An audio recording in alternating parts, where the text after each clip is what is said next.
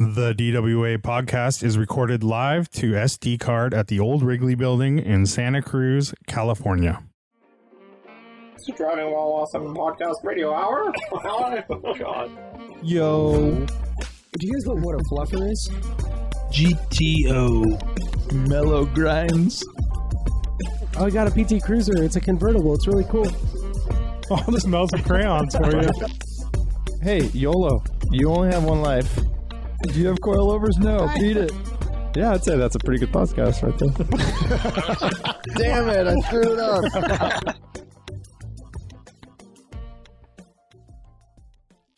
HeelAndToeApparel.com. Heel and Toe Apparel is all about making clothes for people who love to drive. They're all about the manual transmission, and we support that. I don't know what else to say about them that we haven't said before. They make the coziest shirts, the coolest sweatshirts, the raddest hats. They have a really cool new camo trucker hat. I love the new Heel and Toe badge logo, or I guess you call it a shield logo. And those shirts look really cool. And yeah, they've been making our rally shirts for the past, I don't even know now at this point. It's like 10 rallies or something. And everyone is better than the next, I swear. It's like everyone is my favorite shirt. And this last batch is the same thing. We did the Sierra Rally Rewind, and they made us some really cool shirts, black with gold. And I'm in love with them. I think I took 3 of them for myself. So, yeah, check out heelandtoeapparel.com/DWA and use the code DWA at checkout to get 20% off your order. Support those that support us. Check out heelandtoeapparel.com/DWA. Check us out and show your support at patreon.com/driving while awesome, as well as, giving us a little support for this weekly podcast we provide. We also give you some cool benefits like free sticker packs, discounts on things in our store like the license plate stickers, license plate frames, rally hats, a bunch of other stuff. You also get early access to DWA rallies if you're in the area, and events like Camping While Awesome. Check it out at patreon.com/driving while awesome. Welcome to Driving While Awesome. My name is Warren. And my name is Lane. And my name is Art. No robot still. Art is here. He's here. I'm hanging in there, man. He doesn't care. Yeah, and he's wearing an Avance shirt. And he's got a Coastal Range Rally mug, which I appreciate. Yeah. This is my most treasured mug, of all. It's had a few little run-ins with the sink and other things, and it's getting some nice patina, which I actually appreciate. I'm just very careful that I don't fucking crack it because I'll be very upset. I know. I have one of those mugs too. I don't even use it. It's so stupid, but it's like my favorite mug, and I'm like, oh, don't touch the precious. Yeah, this is a 2018 late night 2018 Coastal Range Rally Beeline Coffee sponsored mug that we had. Every participant got one, right? I believe so. Fuchsia and black checkers. It's a nice one. And Beeline Coffee doesn't exist anymore, but I keep trying to convince Nick Quarta to revive the name with his new shop that he wants to do. Yeah, right. Because he's like, what should I call it? I'm like, dude, you have Beeline. Like, just Beeline. do it. Yeah. I talked to him too, and I was saying how I'd used one of the metal Camping While Awesome mugs that he made. Mm-hmm. And were they Camping While Awesome? I don't know. They were green. Maybe it was from the North Rally. Coastal Range Rally North Rally. That's what it was. And I had used one on one of our Rally from Homes out of Napa in the morning, and I fucking left it at the starting point. Oh no! I was so bummed. Oh no! God. He did say though he might have some in the back stock. So nice. We'll see. That'd be nice. Yeah, boy. Blowing it. Yeah. So let's see. What do we got to talk about this week? We have Chicago coming up in a matter of days. When you hear this, we will be maybe on a plane. Yep. Going to Chicago Radwood. With snakes, hopefully. And that's exciting. What'd you say? With snakes, hopefully. Oh, snakes on a plane? Yeah. I never saw that. Get these snakes off this motherfucker. Like most of these movies, right? The edited for TV, the censored versions. It's get these. I can't remember what he says about the snakes, but it's Monday through Friday plane instead of motherfucking plane. Oh my! Come on, that's so good. I like when they go that off. Oh yeah, it's so good. Fuck. Rather than like mother trucking or something. Big That's Lebowski, right. Coen Brothers, right? Yes. So they go. Oh yeah, you said they actually wrote it, go right? all out on that. Like they try to be super funny. So with the Big Lebowski scene when Walter is destroying the Corvette. Remember the C4? He's like, this is what happens, Larry, when you find a stranger in the Alps instead of when you fuck a stranger in the ass. and then he's like, this is what happens when you he's like, when you feed them scrambled eggs. It's like, what the fuck? I love it. Yeah, my favorite is Wayne's World, which is his favorite ice cream is pralines and dick, and it's his favorite ice cream is Jamocha. What was it? Jamocha almond idiot. So stupid. That's so good. Stupid. All right, so we got Chicago to talk about. We got I some got other it. things here and there. Hold on, I looked it up. It's too good to pass. It's get these monkey fighting snakes off of this Monday through Friday plane. Monkey fighting snakes. The Monday through Friday. Monkey fighting's Monday good, through Friday is ridiculous. Like, Yeah. like they couldn't come up with anything. That's pretty good. I like it. All right, you guys want to jump right into questions? Down. Yeah, let's do it. Okay. All right, here we go. Let's see if Instagram will allow me to sort, and it will. Oh, what? It's amazing. Questions. Let's see. Let's see. Kurt K. Photo says, would you rather daily a PT Cruiser and weekend a Plymouth Prowler, or daily a Chevy HHR and weekend a Chevy SSR? Oh, man. All right, let's get to the daily part first. Daily, a PT Cruiser or an HHR. So those are the basically the HHR. competing. Yeah, me too. Why does this seem so easy to me? I'm all in on the HHR with the SSR, dude. You got SSR is pretty rad, manual transmission, V8, LS, convertible truck. It's pretty cool, dude. They made them manual? Pretty sure they did. Am I making things up? Are you sure? I That don't was know, a pretty but- weak, I'm sure. I don't know, but I'm definitely not into a Plymouth Prowler. So, Yeah, and I'm not into a PT Cruiser. Yep. And I'm also not into the others, but yeah, I'll take the Chevys. Yeah. So does this sway you if it's a PT Cruiser, turbo, manual, convertible? He doesn't No. specify. No, it does not. Colin Hill texted us with a fucking PT You know Cruiser. that thing also, like, I don't care if it has power. It's still a piece of shit. Oh, it's the worst. Yeah. Absolute worst. And the HHR is quite a bit newer than the design of a PT Cruiser. They tried to redesign the PT Cruiser or facelift it, and even the interior, and it's still so bad. Well, that was his second attempt at the PT Cruiser. It's the same designer. Jeez. It Chevy is, just and stole they it. Well, they and they poached go- them, right? They're like, Yeah. hey, we want one of those over here. You guys and did he real goes- good. He just traced it, basically. All right, here we go, guys. It's This so is much the better original Motor Trend review.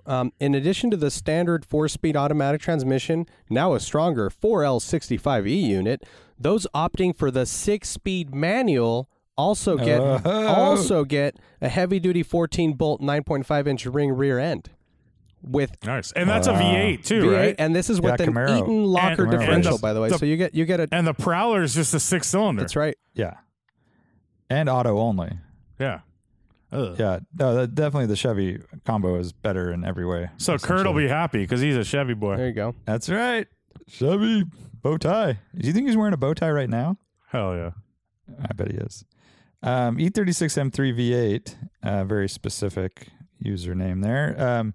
He has a question that we kind of answered last time, but he says, do you have any predictions or hopes for the next gen Acura Integra?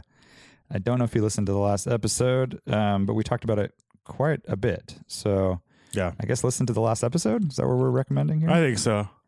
There is a rendering going around, which was someone was trying to claim was the real deal, and it definitely is not. It's in a yellowish hue, which looks good, but we've kind of come to the consensus that it is not Yeah. anything real. Yeah, it's like it looks cool. It just looks like the proportions are for like a bigger car, right? It's like that. Well, coupe. it also looks rear-wheel drive. Yeah, it does. doesn't. The proportions. You know what it looks like? It reminds me of a IS. shortened version of the Type S concept that they had at SEMA. Do you remember that? Which now Yep. is the TL Type S, I guess, or whatever the new one is. Shit, I should know that. The most recent one. I know. But I remember that was a good-looking car. Yeah, it looks great.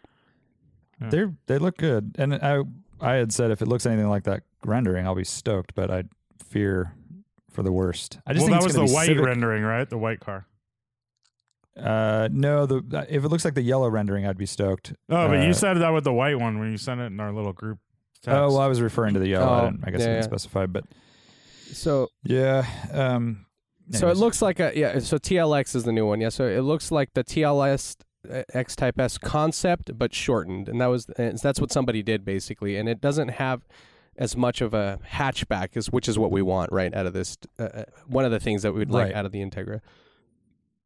Yep, but I think it's just going to be a 4-door Civic Type R based thing, correct? Warren, I I mean, thought you were talking about that one because that's where you Oh. sent us this Oh. image, and then you Oh. said if it looks anything like this, I'll be stoked. yeah, Literally, like verbatim. That was a different. Sorry, different All group right, chat. all I thought you were right, talking about. I thought you were talking about the Cars and Coffee one that we were on. Oh. Different thing. Yeah, absolutely. And I know that's a rendering. but That it was on like essentially- Honda Tradition Yeah, and it was Instagram like page. Yeah. a very good updated version of an Integra Type R with the Japanese front end. Like Very that's- modern looking. Yeah. Yeah, Yeah. and it's not going to look like that, but we can dream, we can hope.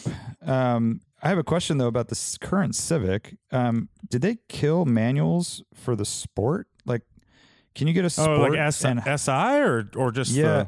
Well, I don't know if SI. I don't know. I think SI you can still get a manual, but I was trying to look it up to see what it looked like price wise to get a Sport Civic manual, and I don't know if they made it. It was advertising paddle shift only. I don't know. It's kind of a disappointment, and I don't think the new SI is out for the new body style. Yeah, I don't believe so.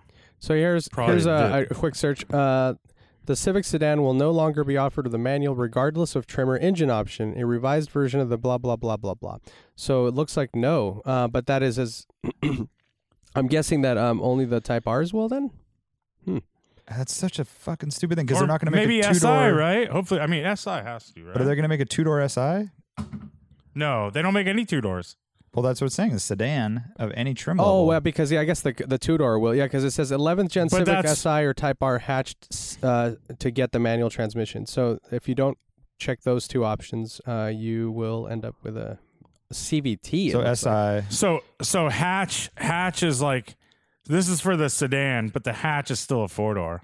Yeah. Right. So that they're makes all sense. 4-doors. Is what I'm They're all getting 4 at. doors. Yeah. Yeah, it's kind of lame. Because there was on that Acura thread, they had this yellow rendering of the Integra, and then they had the new current Civic Sport hatchback, but it only had an automatic. And so I looked it up to see if you could build one Wait, Civic And it- Sport hatchback or sedan? hatchback, and it only had. I thought we're not getting that the one. automatic. Yeah, it's a blue car that was in that the photo. Right. spread. Oh, so we are getting the hatchback in the U.S. I don't know if it was for the U.S., okay. but yeah, you couldn't build it. You couldn't build one with a Yeah. manual. So kind of a bummer. I mean, that's kind of their. I don't know. I mean, Well, Civics. Yeah, I mean, I market bet the SI will offer because they haven't announced an SI. It'll be like next year. yeah. Yeah. So I'm guessing that'll be offered with a manual, hopefully. Right. Right. Just a shame because they make such a good manual Mhm. that you're. Well, yeah, I guess it's just the Losing market it. speaks, right? They know what what people I are know. buying, and I think it makes sense. And enthusiasts aren't buying that. They're buying They're SIs buying the and SIs, Rs, right? dude. And but I'm really curious Yeah. to see what the Type R looks like too, though, because the new body style is way more understated, right? So I'm curious to see how they pull that off. It should look way better. For Yeah. sure. When I you hope so. starting with something simple like that and then adding like your wing and your little aero kits is a way better formula Right. than Right. starting with some origami project. Yep. Man, they are so damn ugly. It's crazy. God. All right. Zephyr J says, picking up a 91 Vanagon multivan this week, 2-wheel drive, pop-up, no kitchen. It's a very rare car. I have 2 Audi 5-cylinder engines I could potentially swap in. 7A NA 20 valve out of a Quattro Coupe, or a Coupe Quattro, roughly 165 horsepower, or an AAN, which is a 20 valve turbo out of an UR S6. Ooh. So that's 230 horsepower. He says 230 plus. Both have been done before. Simple high revving NA or more complex turbo motor, but with good torque from 3000 to redline from the turbo. Which is more fitting for the Vanagon, or is getting rid of that flat 4 losing some of the charm of a Vanagon? Well, as a Vanagon owner, I don't think you're losing much charm. I don't think so. Pretty loud, anemic, and just pretty industrial, like workhorse type 4-cylinder.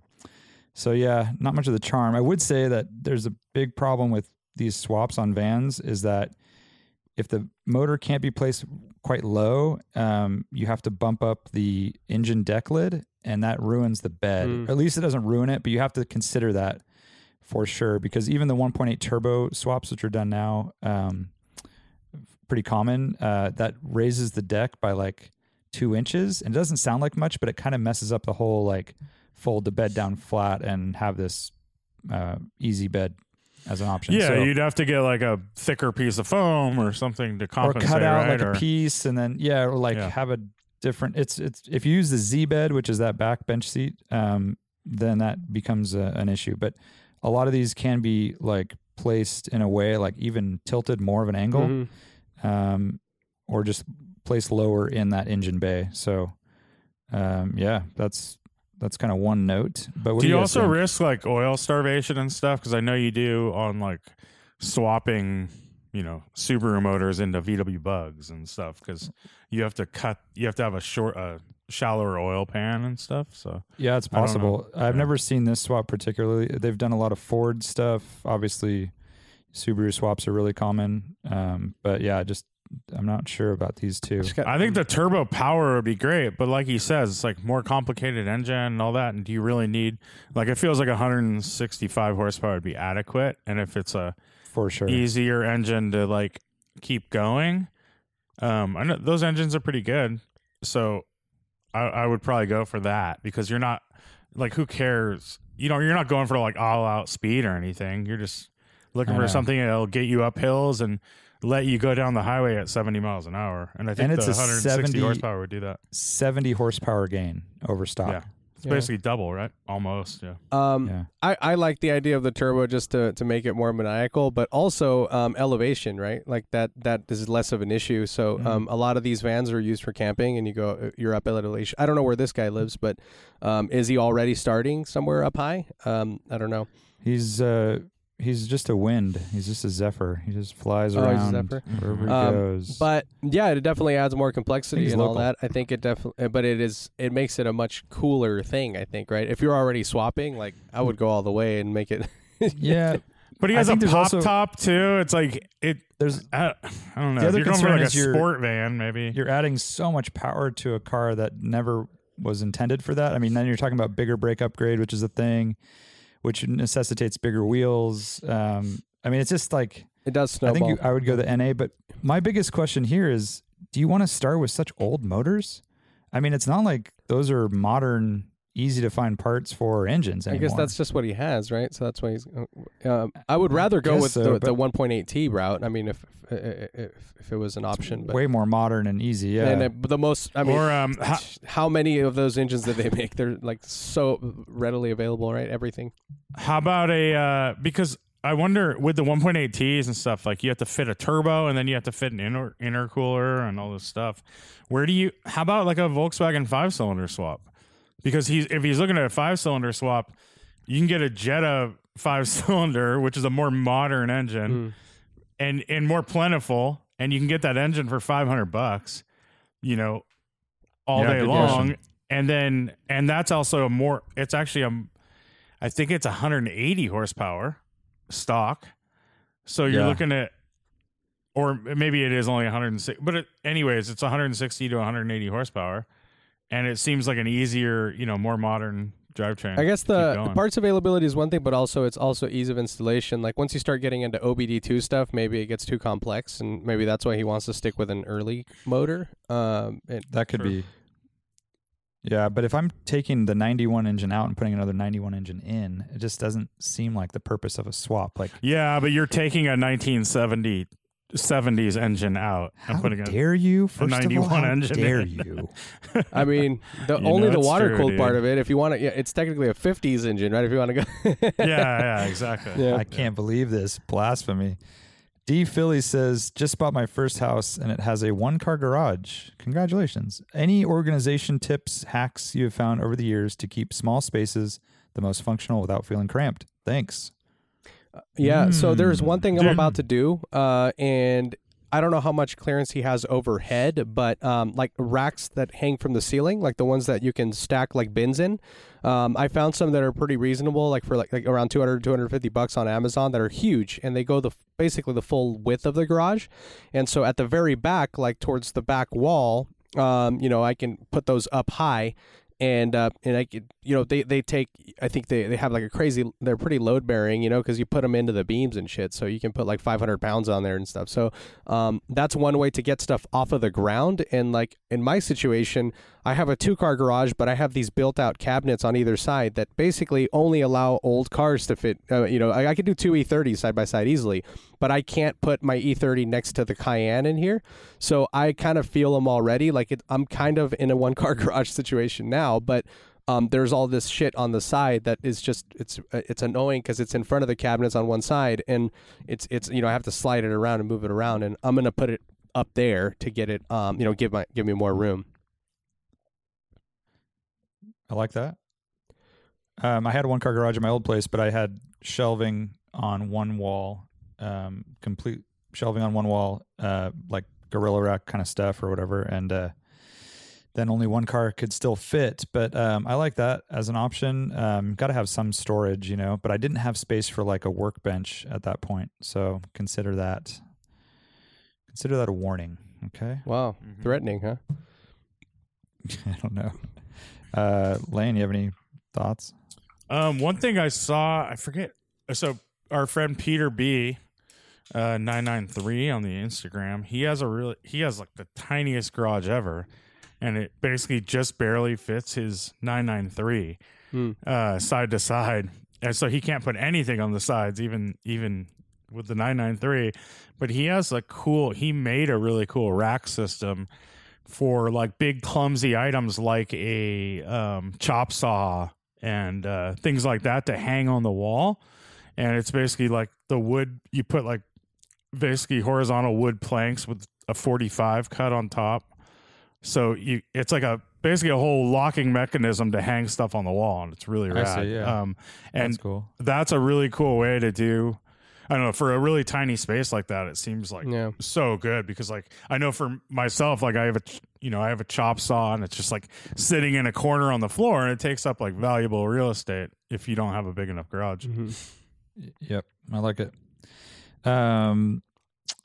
Automotive Omnivore says, car culture seems to be thriving, but there's one area that has declined: the print monthlies that used to be a common thread among U.S. enthusiasts.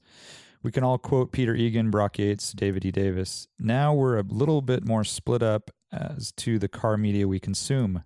What ripples have you experts in automotive opinion seen from this shift? Ripples. Waves. I think. Ripples.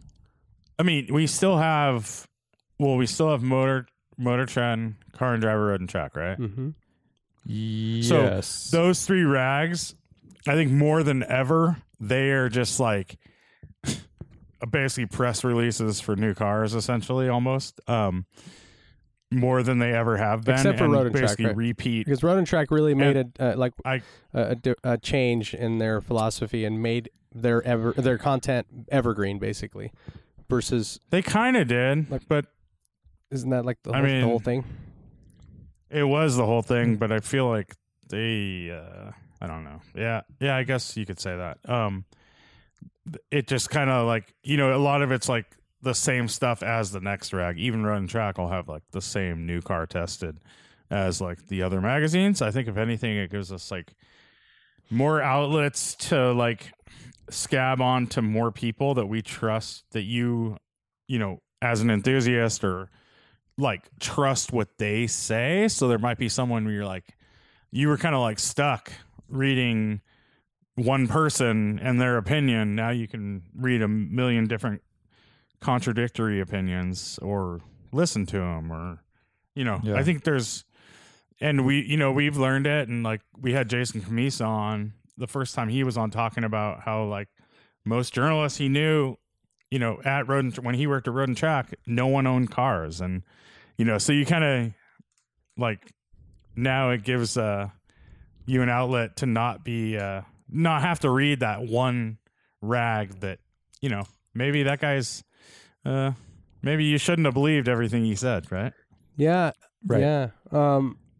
Yeah, I guess there's a bunch of different things going on, right? Like, I mean, I think as we've moved away from the print media, it seems like, and it goes with what you're saying, it's hard to describe it without sounding super disparaging and condescending, but it's like the quality of the writers, forget the writing, like it has significantly decreased, right? Like you don't have to be an expert. You don't have to be someone who is a hardcore enthusiast, as you're saying. You could be somewhat into cars and that's good enough, right? That'll get you by. Like you have an opinion, you have, you know, something to say, and you get a press junket and you sort of regurgitate that in your own way. Maybe you can sort of kind of drive a car on track with instruction, and that's good enough, right? So, which is kind of unfortunate. I think that is probably the biggest shift that I've seen, is just sort of like that. And it goes with what you're saying, right? It's kind of like, we've talked about it before, is like, how much can you trust what is being said out there, right? And this is a huge general broad statement. Like, obviously there are some people within these organizations that are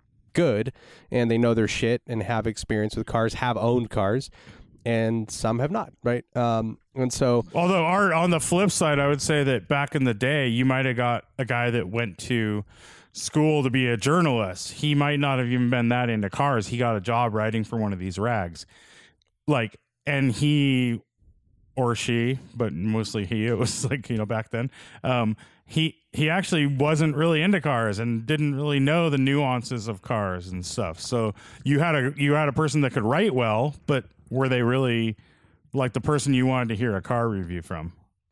You know what I'm saying? Good point. That's a good point. They're not as enthusiasts, but they're more news reporting, you know, giving you the facts, but maybe not as enthusiastic. Yeah, I guess it depends on the publication, right? Like reporting. if it's Bloomberg or if it's USA Today or whatever, right? Versus like one of these automotive specific publications. Wall Street Journal. Yeah, this is sort of tangentially related, but like I was at a Walgreens the other day, and like this is like a Walgreens off of, you know, a random road, random street, and they still have a magazine section. And I'm like, damn, they still have the automotive publications in there. Like, why do they keep ordering these? I guess they do sell. I mean, otherwise, how does that work? You know, unless it's like a regional thing where all Walgreens order them and they bought into them or some shit. I don't know how that works. Probably. I'm curious. Yeah, there's probably some system like that where the magazines almost like pay them to keep them in the store so they can try to sell them. Or yeah, I think a lot of times it's if they don't sell, they don't pay kind of thing. It's like putting them on the so they send them out on the shelves, and then, you know, if there's 3 left at the end of the month, then they only pay for the 3 that sold or whatever. So, but one thing, I was just gonna say, one thing that's changed a lot since when we were young and consuming car magazines any chance we got is that obviously internet videos have changed everything, and the fact that to see like a Motor Week or just any car show back in the day was so special, and it was so like significant. Like there was this series that Alan de Cadenet did for Speed Vision back in the day, and he would take like different marks. So it was like Jaguar, Ferrari, Aston Martin. It was the best thing ever. Best thing ever, right? Yeah. And now we get pretty much, maybe not quite as epic of that presentation, but like the Henry Catchpole video that he drove, the McLaren F1, CLK GTR, and the GT1 Porsche. like that video back in the day would have been insane. Like it would have been something we had on VHS. And we would have bought it on VHS, ordered it from Exactly. the back of Car and Driver or something. Exactly. And we would have like shared it and been like, oh man, that one video that's so amazing. We would have like basically wore it out watching it so many times. And now we have every single day there's something, a new, like pretty amazing high quality thing, Yeah. including racing and motorsport stuff and all the vintage races we want to watch. And so I think that's the biggest ripple is that now we consume it so much differently and it's so high quality. Well, not all That's, of like, it, right? Like that's my crazy. concern is that I'm not all of it. concerned Not all of it. that everything is going to move to this like to the super cheesy like the cheap format, which is like it's more quantity, less quality format because it works, right? They're still getting billions of views. But you have to. It doesn't need And high there's production. always and there's going to be tons of that. Yeah. But Art, don't you agree that there is a lot of high absolutely. quality out there? I'm just freaked out. Like You just the have to fact know that where Throttle to go. House made a more basic channel, and they're like, yeah, dude, we still get a shit ton of views, and we're still like growing this. And it's like, I just really hope that we still get the really cool high production shit. Like, I know it's a ton of work, and like I know all that, but it's what at least keeps me more engaged, right? And it's a selfish thing to say, but I know that it's kind of gone through this whole cycle where it went super high production. YouTube was throwing millions of dollars at people to produce the content, and then at some point they realized the formula wasn't really like necessary, right? It's like, okay, well, we can actually step it way down, and the guy that's just standing there in front of a cheap camera like discussing a car is still getting millions and millions of views. So like it's that is a whole other thing. We've gone through a full cycle of that now, but the biggest thing, the ripples. I mean, we're on it right now, right? It's just the way we consume media. We've talked about it, videos, all that, and then podcasts, right? Podcasts have become kind of like an alternative for a magazine, right? Like, I mean, we review a car and we talk about it here, and it's a more it's kind of and it's more interactive, right? You have the opportunity to ask questions and stuff like that, which is really fun, and I appreciate that. For sure. And there's like journalists that I've read 1,000 reviews that they've written, and I've never seen them speak on camera. Like I've only know them from that print. And so nowadays they would have a podcast, they would have a video channel, they would and write. And so it's interesting how like accessible. That's all shifted. Everyone's I do more think accessible. Very podcasts accessible. give that like counterpoint, point counterpoint kind of thing where you remember some magazines would do that. They would have a whole article and then it would have counterpoint and it would have like 3 like paragraphs from different like auto journalists on the magazine that had opinions on that car. And it's like, and they might have differed, right? But that's kind of what a podcast does, because it's more, you can have a discussion and argue and agree and do all this stuff. So I was going to point out that I just saw, I don't know if it's a new video, but for whatever reason, YouTube thought I should watch it, and I did. Harry's Garage reviews a 993 GT, which is a GT2. Okay, brand new. It's such a great video because he is so good at not being cocky or too flowery. He's like, they call him the David Attenborough of cars, and it's so true. He's just like, because he has all the experience to back it up, but he doesn't sound like that, He's not super cocky. And he just talks about the car like how we would and how it's like special and you should get it, but you don't have to like talk about power all the time and, acceleration numbers. Just kind of like, it's a great video. And it's not the highest quality, I'll say that. It's not the, there's not a lot of his videos are GoPro in a car, dude. And then exactly. And and someone on the side of the road. stationary camera, like with him in the garage at the beginning, and then someone on the side of the road watching him go by like a B road in England, and that's about it. But it's him talking, and I just love his videos. And he also did a Mercedes SLR MSO, McLaren or whatever, and he went to the Lake District of England and with his wife on vacation, basically in that car. And it's just such a great video. It's part travel, super easy to watch, and I don't know. If you're not following Harry's Garage, you should be following. Yeah, his videos are good. Harry's Farm too. Harry's Farm. Yeah, he has a channel. Oh yeah, he's got that. I know we're huge harping on this one for a while, but another thing is the whole like non like performance oriented automotive culture. I think has gotten a lot bigger because communities are so much easier to build with the internet and everything, right? So like like the Tesla world and like all these other like hypermiling, like Fuely or what do they call that? What is that one? That Fuely site? I can't remember. But there's that whole world too, right? So there's different communities that are now that are pretty big, that are all automotive related and culture related, but aren't necessarily about performance driving or performance overall, right? So that's a whole other thing too that is kind of sprouted from this. Yeah.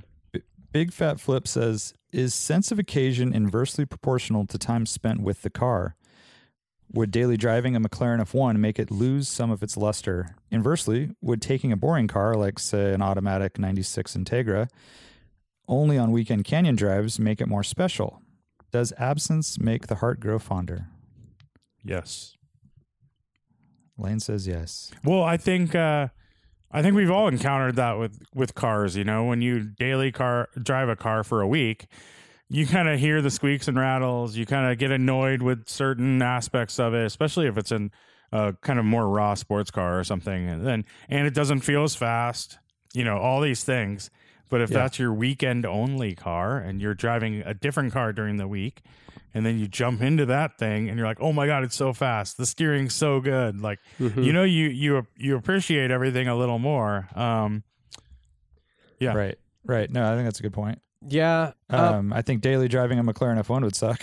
Say that. Getting in and out of that seat. Yeah. And you're like watching the temperature gauge probably. And, it's going to creep up there and the AC's like whisper, like kind of blowing at you, like softly, barely doing anything. And sure. Yeah. I think the other way around though is a harder one, right? Like I think an automatic Integra is one thing, like because it does have good suspension and it has a decent engine and like it does handle well regardless of the automatic.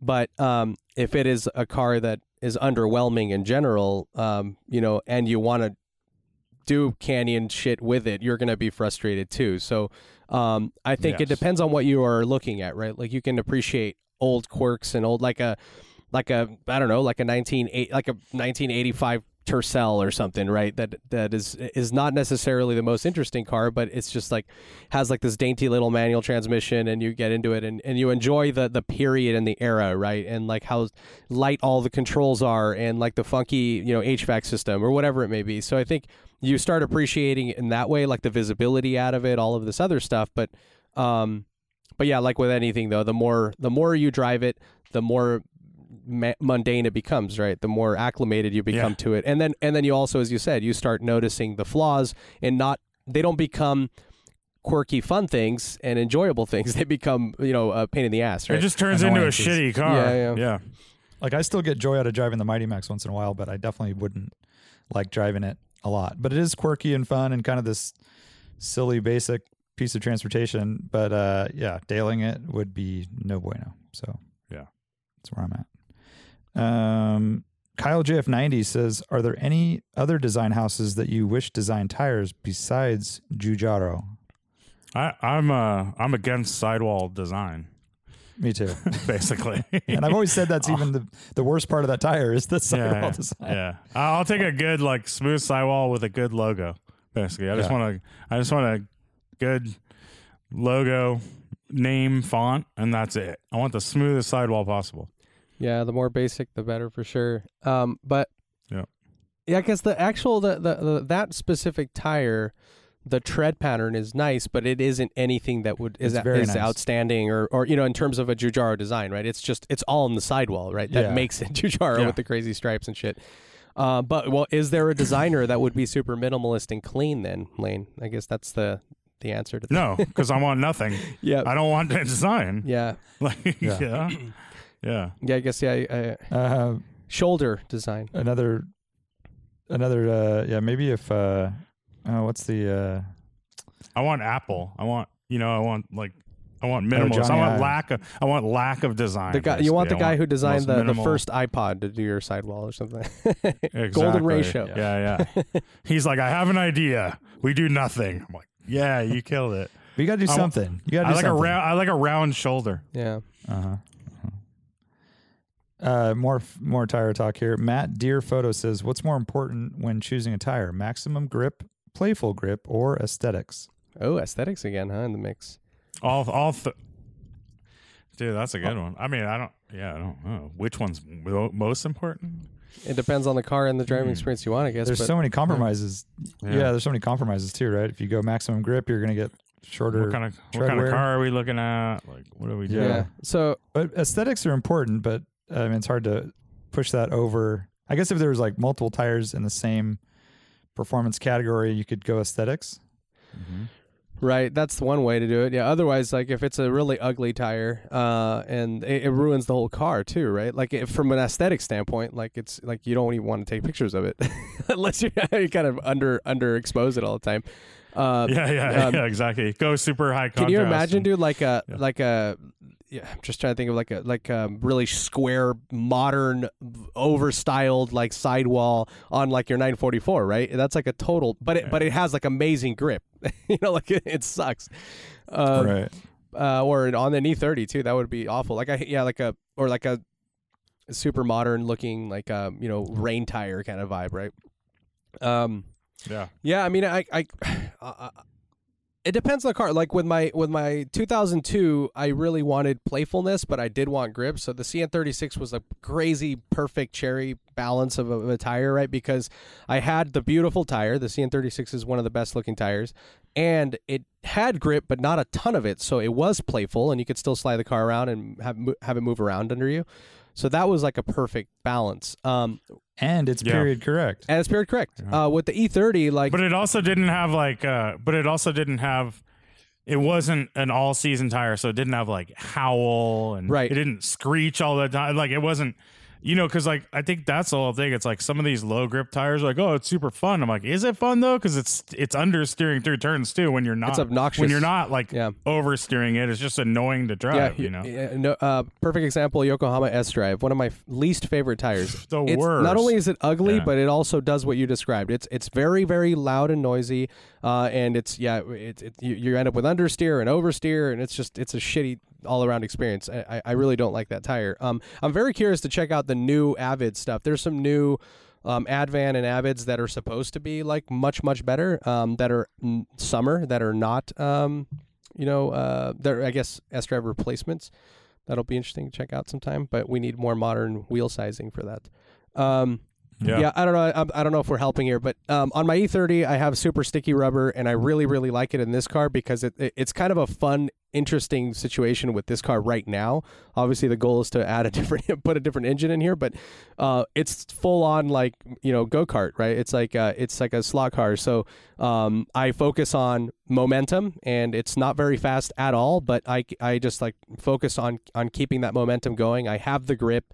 And that makes it a fun experience in a totally different way. That's the way I am too, Art, because like I learned on the last rally too. It's like we were climbing a lot of big hills, and if I was behind someone with power that wasn't necessarily going as fast as I wanted to go through the turns, I would lose them by a mile. Like I would just lose them over time. Yeah.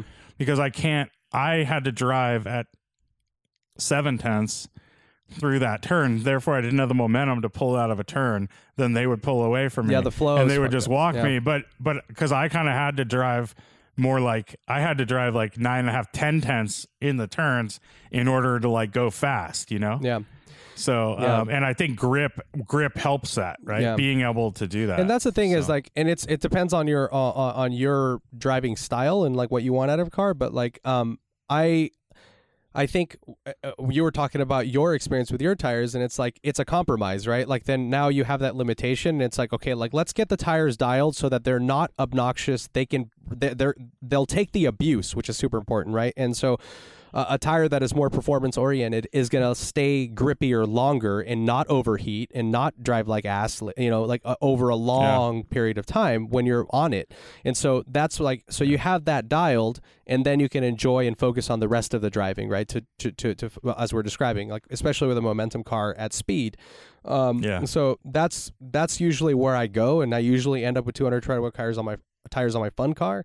But I think with certain experiences, it is also fun to have something that's playful, that isn't going to be obnoxious. And I actually really like the Michelin AS3 Plus, which is an all-season tire, but it's so good. And we've talked about it before. Like it actually has as much or more grip than a PS4S, or sorry, Michelin Pilot Super Sport at the time, up to a certain temperature, right? Because again, temperature is a thing, right? Like it's something that all season tires don't manage well, but in this case, it's actually pretty solid. And I had them on several cars, including my 500 SEC, and they did so well, like in like actual like swift driving, like they weren't obnoxious, they were very predictable, they weren't noisy, they weren't howling at me over like at 5/10 and being stupid. So it depends on the car. I guess that's kind of what it boils down to, but I don't know. Yes.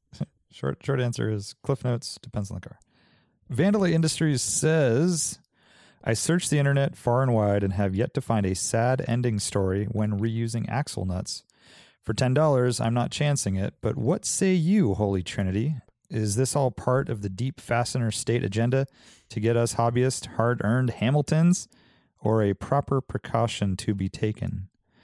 I think if you can find a good quality axle nut when you're doing the job for $10, you always buy it. If you can't and the axle nut looks really good, then you reuse it. You know me, always replacing axle nuts. So it's always a my nutty guy. issue. I'm like, should I You're a replace nutty the guy. axle nut or not? Dang. I just appreciate the way in which that question was written. Yeah. Well Is done. are there other examples though where like if, for example, one that comes to mind easily that we do a lot of is oil changes. So you have the crush washer, and some people just reuse the crush washer, right? It's like that is such a simple thing. Dude, that's it's like, literally like a fucking 25-cent part. I know, and it's usually So included. there's a lot of one-time bolts, and one thing they do is they have a little like give basically, so that they stay in. Basically, they're almost like spring-loaded in a way. And once like axle bolts are like that. They say so if you use axle bolts a lot, on your CV joints. Oh yeah. If you use them again, they're gonna like have a tendency to back out. Head bolts are the same thing. And Like, so they stretch. I think it's a real thing, but you could obviously get away with it, and you can use Loctite and stuff like that. But And it also comes down to application, like what kind of car, what are your uses and stuff. If it's for your little, your Honda Civic and you're just staying in town, I'm sure your axle nut's fine. But Yeah. for his Volvo, if that's what he's talking about, which I think he is. and it's probably high torque, right? So that's part of it. It's because it's so high torque, so you are putting strain on the threads. So they don't want you to keep doing that because you have a chance to fail. Yeah, because it's like you're Yeah, talking for about a stretch $10. bolt, right? Like in this case, it's sort of like kind of like that, where the threads might actually deform a little bit, and so you end up in a situation like that. Yeah, I think with something like that, it's like you definitely, and it's an axle is a really big deal too, dude. Like you lose that, you're in deep shit. But grandma driving around town, one thing, but if it's like your car that you rely on, that you're driving hundreds of miles on a regular basis, I would definitely replace that. Hushy Pushy says, should I buy a new 86 or just throw a few mods at my BRZ, like an oil cooler, intake, bucket seat, speakers, etc.? What yours is? 2017 He's or got the something? newer 2018? one. It's the updated one. So I think It's the lower gear ratios, right? Yeah. Or is it? So he's got the is? horsepower bump and the different final drive with the different dampers and brakes and all that shit. I think it's a 2018. Okay. I would buy a new one. I would buy a new one just on the aesthetics alone. But it is supposed to be 50% stiffer chassis. You got more power, and you eliminate. I know that he drives his car hard, so like he's above that torque dip, which is the complaint, right? And he doesn't daily his BRZ. He has a Prius, but like just as a fun car, like I would rather have a better power band throughout, right? Like that's a really big deal. Yeah. Interior materials seem to have been improved. Way better, and it looks so much better. I think I actually like FRSs and BRZs look okay, but they just look so so boy racer to me for something. They look very like juvenile. I've said it before. Whereas the new one looks a little more grown up. It looks a little more polished, a little more. I guess it looks more F-type-y, right? It has that vibe. Yeah. Yep. I like the looks of the old ones. But for me, I think having that ability to not have to wring it out quite as much, but still have the same character of revving over 7,000 and having basically they just fix the engine. It seems like a second off the 0 to 60 time, like I don't know. It all sounds like very good, you know, Yeah. and chassis rigidity and interior quality too. I mean, everything just seems better. It's like, I don't know. Yeah, because I mean, as you know, as we've talked about, I'm pretty sure before when we talked about, I think it was with Evora, we talked about it quite a bit. It's like, if you have a stiffer chassis, that means that your suspension doesn't have to be as stiff, right? So, so that's a really big deal for ride quality and for, you know, for enjoyment of the car. So, that alone is already a big deal, right? But yeah, there's all of these other things that are just all positives, as we talked about. Like, and as everyone has said, really, like, there are really no detractors, right? Like, it seems like they've done a fantastic job on improving it or retaining the stuff that made it fun, right? And he's able to get a fresh car with, like, I mean, you're not gonna run it. You know, you're kind of, that's kind of nice. Used car dude. values are so crazy right now. You should take advantage if you're thinking of it, like getting top value for your car. Yeah. Also, Yeah. Matt, dude, life is too short to drive a Prius. That's all I'm gonna say. Yeah. Anyone who's listening to this podcast, just get a different. Oh, he's hybrid. going to continue Don't driving drive a Prius. I'm sure about that. He actually really likes his Prius. That's Oh, I'm sure people like Priuses, but Yeah, we life know is our- far we too know. short. Yeah. All right, atypical driver says, I'm in the process of buying a Porsche 356B Roadster from the daughter of a recently deceased friend. Car has a cool history and will be a great way to celebrate my memories with him. 11 years of car weeks together. How do we come to a fair price? Don't know how much work it needs, but has been off the road since 2002. Whoa. Before he passed, he left his daughter a note to offer it to me, but didn't say how much. Trying to balance being fair to her, but also not going with the current hyped market. That is a tough one. So I talked to Vince at Car Week, and we got to this topic, and it is tricky, right? Like, you want to be honest and get the daughter what she would get elsewhere, but you don't want to be paying like BAT prices probably, or, you know. No, and you have to assume the worst, right? In this case, you have to assume the worst, I think. So you have to Full assume fuel redo. You have to assume a reseal, Carbs. at least a top end rebuild, Carb rebuild, yeah. carb. You have to assume that the brakes need to be refinished, like all Tires, of redone. course. It needs new tires, definitely. You have to assume that it needs new fuel lines. Fuel everything. Like, Fuel yeah, everything. tank Fuel. lines. You need to clean. You're probably going to need to take the tank, clean it out at least, or get a new tank. You have to assume all this stuff and calculate that in. I mean, the reality, and hopefully you don't have to do everything, but you have to make that assumption, I think, because you're also paying for a project, and in that case, you should get the deal, basically. Right. Yeah. Yeah. It's almost like you basically, it's a weird thing to phrase it this way, but you almost have to offer what you think is fair for yourself, include all of that, right? Like, and just disregard everything else that's going on in the market, because all of that shit that you mentioned doesn't matter on these big auction sites right now, right? Like, because people are willing to pay a premium and they have that guy who's going to restore it for them. This isn't their only car, right? So it's unfortunate to look at it that way, but realistically, like, that's just, you know, it's a barn find, right? And it's like this garage find. And so people are paying big money, and like, it's almost like, okay, well, I need to do all this. I really want it. There's this, obviously, you talk about that connection with the dad and all of the shit that you did with him, and like how you really want to make it a good car again, and go and do all this stuff that you did with him, take it back to Car Week and all that, and just talk about what realistically you can afford, right? I mean, that's what I would do. Yeah. Like, I mean, I don't know what that number is, but like, I don't know if it's not looking at 2002 prices, but it's like, it's just trying to be fair to yourself and her, you know. I guess I think that's a good way to do it. Yeah. You're talking, I mean, I know Vince has kids, and it's like making it a father-daughter project and talking about that and how he's going to take his kids to Car Week in it and kind of continue this tradition or whatever.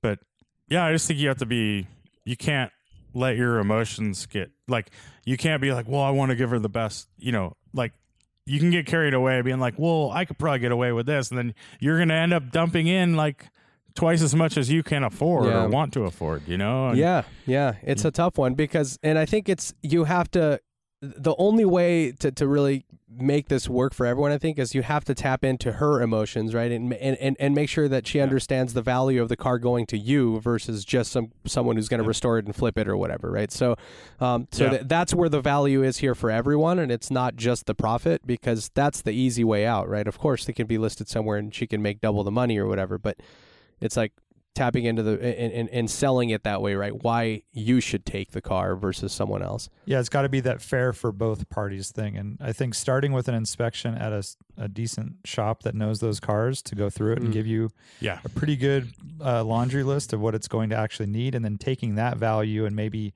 you don't take every single penny out of the value of the car, but come to a safe medium. But you need to inspect the car. Because I think that's a good point. Get a third party to give you a dollar amount. Yeah, basically, that it's going to take to fix it. Because, I mean, it's the reason you don't buy a finished car, right? It's like it costs way more to make a car right than to buy a car that's already right. And is that really the situation you want to be in? Right? Where is the prepared to have that? It's local. Oh, it's local.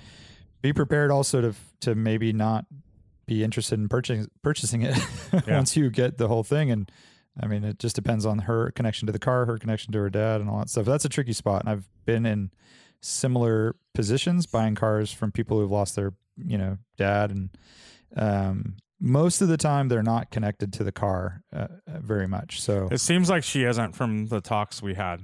So, and he had a couple more high value cars that they already sold too. Right. So maybe this is the perfect scenario, but hopefully it will be, and hopefully we'll see it out and about. All right, that's it for questions. Lane has a hard out. He says hard, like a hard-boiled egg. Hard as ice, dude. We did have a Morning Motors, which you could touch on real quick. Art wasn't there, but Lane and I went. Lane handled all the setup and breakdown. Thank you, buddy. Word. People Thanks, had buddy. donuts and all that stuff. Good little turnout. Yeah, it was great. It was a little overcast, a little like wet in the morning. It was definitely like dripping the solar panel roofs. Oh, that's what dripping water. Because when you posted, I don't know, did you say something about the weather? I'm like, dude, I love overcast. Like it's ideal actually. Yeah. But no, it was like a basically like a mist. A light the rain. drizzle is a thing. Yeah, because like overcast is great for photos. It's nice. You're not baking out there. You just wear a hoodie. You're comfortable. No, that would have been great. But by 9:30 or something, it cleared up a little more to be like that. But in the morning, it was definitely wet. Yeah. You can see in the 2002 picture I posted, there's like all these little circle puddle, like drip, wet spots on the concrete. And we were worried that people would be kind of burned out from Car Week, since that was just, a week ago. And I think we definitely did have that factor. But for the most part, it was a great little turnout and some really cool cars, some new stuff. Someone was asking me how many are the same cars and how many are new for each event. And I was like, maybe like a third are new. I don't know. It's hard to say, right? I don't know. Yeah, it's just hard to know. But I would say like 2/3 are kind of repeat customers, maybe not week after or month after month, but we've seen them before. Yeah. And then there's like a third, like kind of new population. Probably less new on a normal basis, but. Yeah, it's so hard to say. Well, this last one, it's hard to predict. From afar, at least, just from the pictures, it looked like a lot of new Volvos and a lot of new 911s that I hadn't seen. But yeah. And it was definitely a third-ish from the pictures again. Yeah. And it was pretty full lot. Like I would say it was like 80% full most of the time. And most of our like. The people we hang out with after didn't come, so like a lot of people didn't, a lot of Car Week friends didn't actually come. They left early. Yeah, so it was a really cool turnout. That crazy white car was back, which I don't even know what the hell it is. The Mesa One, like super light car company or whatever. They make kits, and man, it's so cool looking for a kit car. It's like kind of amazing. It's just And the guy drives it. It's California plated, and he has been seen on Highway 9. Sweet. And he's brought it to our event before, but he put wheel covers on it and some other little details that really set it off. It just looked really cool. Is that the? Yeah, it was all over. It was at Car Week, and it was at like Baja Cantina on the Thursday night show and stuff. And I remember people were like, whoa, what is that thing? I'm all, dude, it comes to our Morning Motors. You know, like they're like, really? Because he did change some things up. And are those the rotiform so good. ones, It's Lane? got Do you know? They're just believe covers. so. Yeah, because I think They're just they're covers just on it. cause, Yeah, they make those. Oh, But he, Yeah. Because the wheels underneath are like a chrome 5-spoke, I think. But chrome? Chrome. I think they're, well, they look chrome. I could barely see them. They look like dirty chrome. I don't know if they were polished. dirty but chrome is a color. I couldn't get a good look. Dirty chrome. But dude, supercharged V8 in the back and a real manual transmission. That's an insane car. Yeah, it's cool looking. And especially on that day to drive it from wherever he came from. I don't care if it was like down the block. Like that thing is a beast of a car. Very low to the ground. No ground clearance. It's on my Instagram if anyone wants to see it. It's called a Mesa Volvos. 1. People can just Google it. It'll pop up. Mesa 1? MESA and then Okay. 1 like the number. Yeah. Yeah, so it's a SLC Mesa 1. So that was cool. A bunch of Volvos, pretty strong, like BMW contingent 911s, a rad Delica. Tons of cool stuff. It was a good hang. Glad to see people and easy one. So we'll have to do another one next month, huh? Yeah, end of next month because we have Radwood PNW towards the middle of the month, and then we'll do it after that. Yeah, so tentatively it would be the 26th, which is this last Sunday of September. Mm-hmm. I have it on my calendar, but awesome. September 26th. We'll let you know officially when it is happening, but that's most likely. If it's not happening then, I don't know if it would happen. So let's make that happen. Chicago. Kanye West is playing at Soldier Field. Is he playing?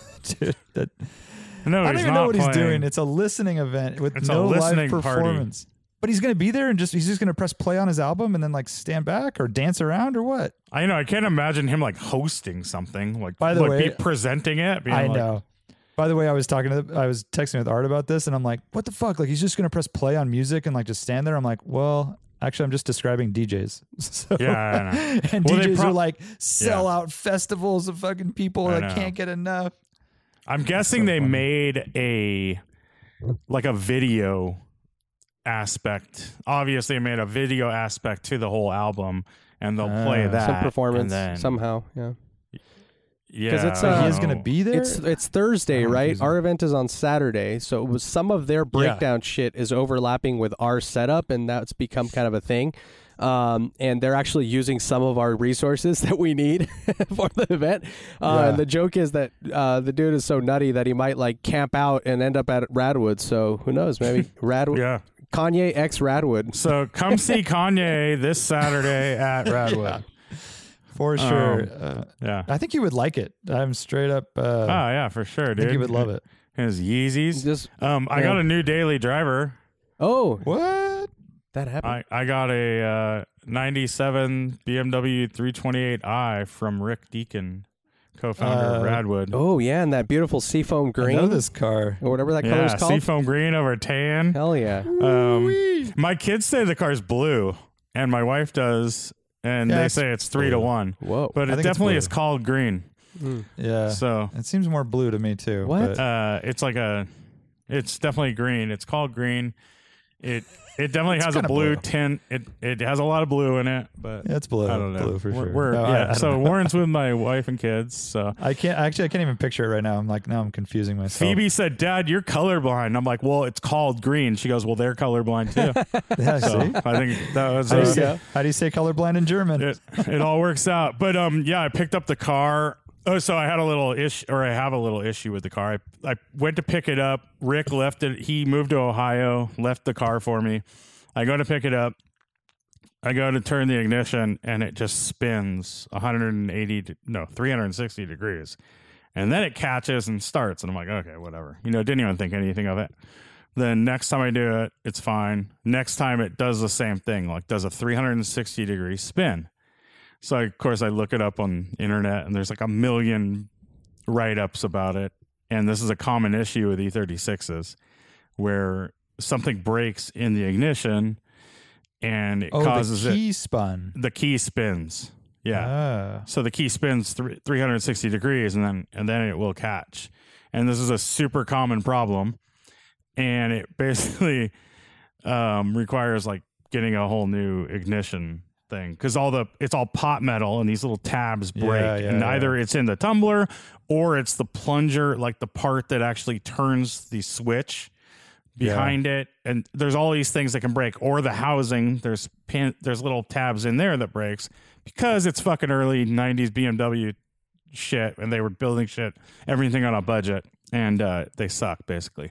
So so I go and I'm just trying to like make it work because Heidi got home and I went to drive the car and it just wouldn't catch.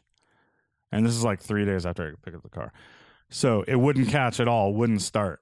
So I go under it. There's this one trick you could do to like, and you could drill a hole and put a screw and that holds the tumbler in place, so then it'll work. I did that, it didn't work, so I'm assuming it's the other part that's broken, the part that turns the ignition switch. And I'm like, dude, I have to get this car moving at least, or do something. So I take the ignition switch, I unplug the ignition switch, I use a screwdriver. I'm like, okay, cool, that works. I could start it up. Then, of course, steering wheel is locked because I'm not able to turn the ignition in where it unlocks the steering wheel. So I'm looking that up, and it's like, okay, what you could do is just drill a hole in the bottom of the housing, and there's a spring. Race car drivers do this all the time, or BMW E36 racing, and it's actually a common problem for the lock to lock up and be super unsafe, basically. So people do this all the time, and you pull the spring out. So I did that. I take the spring out. I'm like, yes, start the car. Steering wheel moves. It doesn't lock up. I'm like, fine. I don't need a steering wheel lock, right? That's an anti-theft thing, really. Then, of course, it's an automatic transmission. So I go to put it into drive, and it's stuck in park because it has a lockout. Because you have to turn the ignition into the on position, but it won't go to the on position. But then you can bypass that lock on the shifter, right? So it's not exposed like a Volvo. It's not like a button you press with your left hand and then you could do it. So basically I'm just like, oh my God. And at this point, Heidi's like coming down. I'm in the garage for freaking 3 hours at night. And she's like, are you okay? I'm like, no, I'm not. I'm just so frustrated. And I'm like in the car. It's in the dark and I'm drilling metal shards everywhere and stuff. And just trying to get this thing working. And Heidi got her car. So my wife's daily driver, her Lexus, which she totaled, was taken away last week. So I was like, oh, this is perfect. You can drive this for the meantime when we try and find you a car, which is a whole different story because I've looked at 5 RX 330s and 350s. They're basically all trash. Cracked dashes. The dashes are gnarly on those, like your generation, Warren. And everyone I find is trash. And then I've looked at RX 300s again because I'm like, okay, I like the build quality of the early cars. And then I go look at one, perfect paint, It's like fucking clearly the worst repainted shit box I've ever seen. So anyways, my wife doesn't have a car, so I'm trying to get this thing working so she can go to work the next day and not have to like Uber there. So I didn't know where the shift lock thing was, and I was just done. So I was texting with our buddy Nick Quarta, formerly of Beeline Coffee, and he's worked on BMWs forever and stuff. So he's like, oh, I'll come over in the morning. I think I know, whatever. So he comes over, he just pops the little wood panel around the shifter, and there's a lockout right there that you can just pull up. So we got it all working. It works with a screwdriver right now, but you still have to have the key in because it's a later E36, so it has EWS, which senses the key. So it has to be in the ignition to sense the key, and then you have to start it with a little screwdriver, and then you can't put it into park or else it locks out. You can put it in neutral with the e-brake on, or you can put it in park, and I left that panel kind of loose. But basically, I bought a shit box. Good job, Rick. Dude, E36. Good job, Rick. By the way, this is like you hated your E36 before because it had so many weird problems. Yeah. Immediately. By the way, most complicated, like a normal car is like the ignition is like the most simple. This thing has this rod that breaks. It's like, oh, the end breaks and the tumbler breaks. Yeah. And the fucking da-da-da. It's like, why? Like, it's so gnarly, dude. Like usually the key goes in and then it turns the ignition switch is right behind that, like on a Volkswagen normal, or Porsche. This thing goes through the column to the left side, the ignition. So it's this long rod made out of pot metal. It's At least it's seafoam over tan. I know, dude. You got that going for you. I kind of like it, dude. I think it looks good. It's actually a really nice shape. I will say that. It's like and low it mileage, has right? every maintenance. No, it's high miles, Oh, but it's like 200,000. But it has the tranny's been replaced. It has every single record since new. Single owner before Rick bought it less than a year ago. She bought it in the Bay Area, like at Sonnen BMW or something, and every single record, like accounts of like the sunroof has a squeak when you close it. You know, it's like every little thing from the BMW dealer. So That's gonna end. It has that going for it, and the interior is like amazing because these things are notorious for, you know, saggy. The door panel's sagging, the glove box sagging. Glove box is like perfectly even, and the doors panels are perfect. It's like, I mean, it's in really nice shape. So, anyways, it's, Jeez.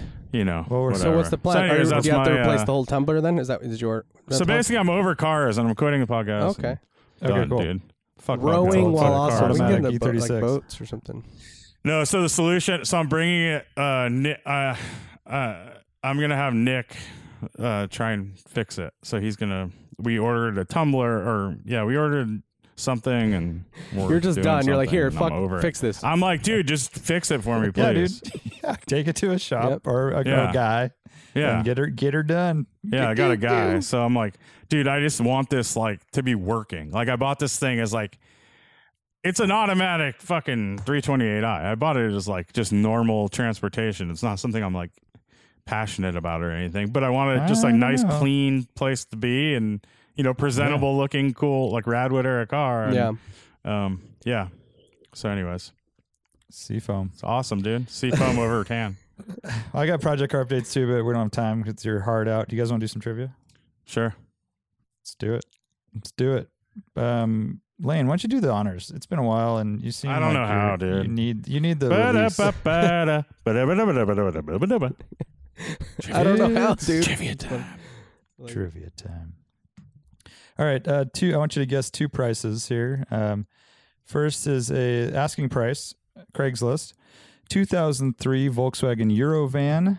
It's white over gray cloth. It is not a pop top. It's not a Westfalia. None of that. It is a rear facing seats, and then the bench and back with 133,000 miles. So this is a 2003 Eurovan located in Oakland, Piedmont, Montclair. Ooh, What were the miles? hipster. 133,000. No signs of real big work done, i.e. transmission Yeah, replacement. no which is record of transmission replacement. I which mean, it is had to the- happen, right? Achilles heel. Not mentioned in a very detailed ad. So 133,000 miles. It is the VR6 Eurovan. So it's probably worth like 7, but they're asking 28. Wow. I was just gonna say 20 flat. 20 flat. Lane is on it. 29.5. 29? $29,500 for a pretty much basic Eurovan with 133,000 miles. Probably needs a transmission. Good luck. By the way, no transmission, like that is like that thing's almost worthless. I know. Like the transmissions on those things are known like that is a fragile as ice thing, and they have a lifespan of a very short amount. So you want to have one that like just had a replacement. Yeah. Basically. and they're about $6,000 to $8,000 if you can find a shop that'll do it. Yeah. If you can Just find so a you're shop. Holy shit. Most people won't even touch them. Dang. I don't know All it's right, that bad. last one. I was looking at the Toyota website for another reason, but I stumbled upon the 2021 Toyota Sienna Platinum. Now, this is a all-wheel drive hybrid, and I built one as loaded as I could make it. You know, added the cargo organizer, the carpet floor mats, of course, etc., and so on. Please give me the MSRP of a Sienna Platinum. 65. I think they're all hybrids now. They're all hybrids, I believe. 65. I This think is a Art's- minivan. I think Art's really high on this. So I'm going to say 53. Dude, Lane is a fucking Rain Man when it comes to today's trivia. 55,338 for Nice. a Toyota minivan. Yeah, that sounds Nice. that sounds Art, I fine. like. That sounds Yeah, fine. I mean, there's 55 grand. I for mean, a dude, look minivan. at truck prices Yeah. and stuff, like I new know, trucks. but And these are supposed to be like the economy family car that no one wants, and now Yeah, they're but turning it's into like like full these. Well, they leather can and be, but I mean, DVD party and- buses. this is like all-wheel drive hybrid Toyota top of the line. And I it know. has a widescreen TV that pops down, and yeah. You know, you can add on these cars. I don't know of all Toyotas, but for the Venza and the Sienna, it was a $350 option. Is a built-in dash cam. Oh, It's actually by the rear view mirror up on the Yeah. roof, but it has it'll record and all that stuff once the car's going. that's cool. Kind of interesting. A factory installed dash cam. I think that's It's the going to become Russian more option. common. Yeah. I'm surprised. It's the Russian option, exactly. Yeah. So, anyways, starting MSRP $50,000 for a Sienna For Platinum. a platinum. I bet you they come Yeah. super loaded And already, right? Like that's why. And I think they do. starting price of a Sienna is probably like 39. I think would you're say, right. for But a it's just, base Sienna. kind of crazy when you see one on the streets. That's a $50,000 car now. But average for me, average car price is 39 right now, or 38. So like when you look crazy. at that, you're adding like the fact that this thing's a 7-seater leather, like For sure. powerful V6. They've gotten like, way nicer. Yeah. And yeah, the all-wheel drive hybrid is an amazing thing for a minivan. Yes. Right off the bat. But Can it drive full electric like the Pacifica can? that I don't know. I 'Cause imagine that- so though. That would be that was the really cool thing about the Pacifica, the hybrid, because I mean, a lot of these people use them just like I use a car around town, pick up kids from school and stuff. And that seems like a nice option. I imagine you can because, like Highlanders can do that and all that stuff. It's the same hybrid technology, but I don't know the amount of all electric driving you can Yeah. do. And it's not a plug-in; it's just a regular hybrid. So. Yeah, and what's Got- and I okay. think most minivan buyers now, I mean, they're cross shopping these with luxury SUVs too, right? So they have to really pimp them out to be competitive. Although know. the people that are willing to even consider a minivan, like my wife hates minivans, she just doesn't like them aesthetically. My mom, same deal. Growing up, we had Suburbans or Tahoes because she hated the way minivans yeah, look. right. So I mean, some people will consider them. These are so nice now. Yeah. I mean, they've gotten so much better. I've become a bit of a minivan hater, actually. I think they're uncomfortable. I don't like the way the seats are never that comfortable. I feel like, I don't know. I Well, don't maybe we feel could like get they- one. Let's get one as a press car. We'll go on a road trip. Well, we had a Honda minivan for a little bit for Radwood, The Odyssey wasn't too bad, but I think this is like and that next was level. fully loaded. It was the most loaded Odyssey. It Right. had the vacuum. It had the full vacuum system. It had leather. Yeah. Had drop down navigation. Like it had the drop down entertainment in the back. Had the full nav. It had every single thing you can get. Yeah. That car was like, I think it was. I want to say it was like 49 grand or something. I think you were saying, Lane, that your Yeah. biggest problems with it is that it definitely it felt underpowered for like when it was fully loaded, and it also felt very under broke, like not enough brakes, right? Like for in general for something that Both, heavy. Yeah, and it also feels like you're sitting in this kind of like small seat in this big. It feels like a van, dude. It's just like a different thing where like it definitely is not something.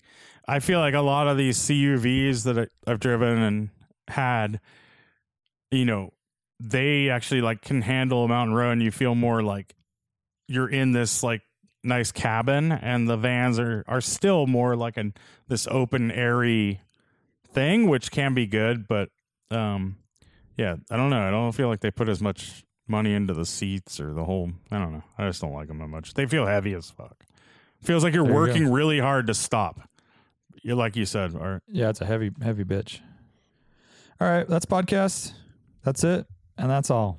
See you next time. See you in Mahalo. Chicago. Holla. Later.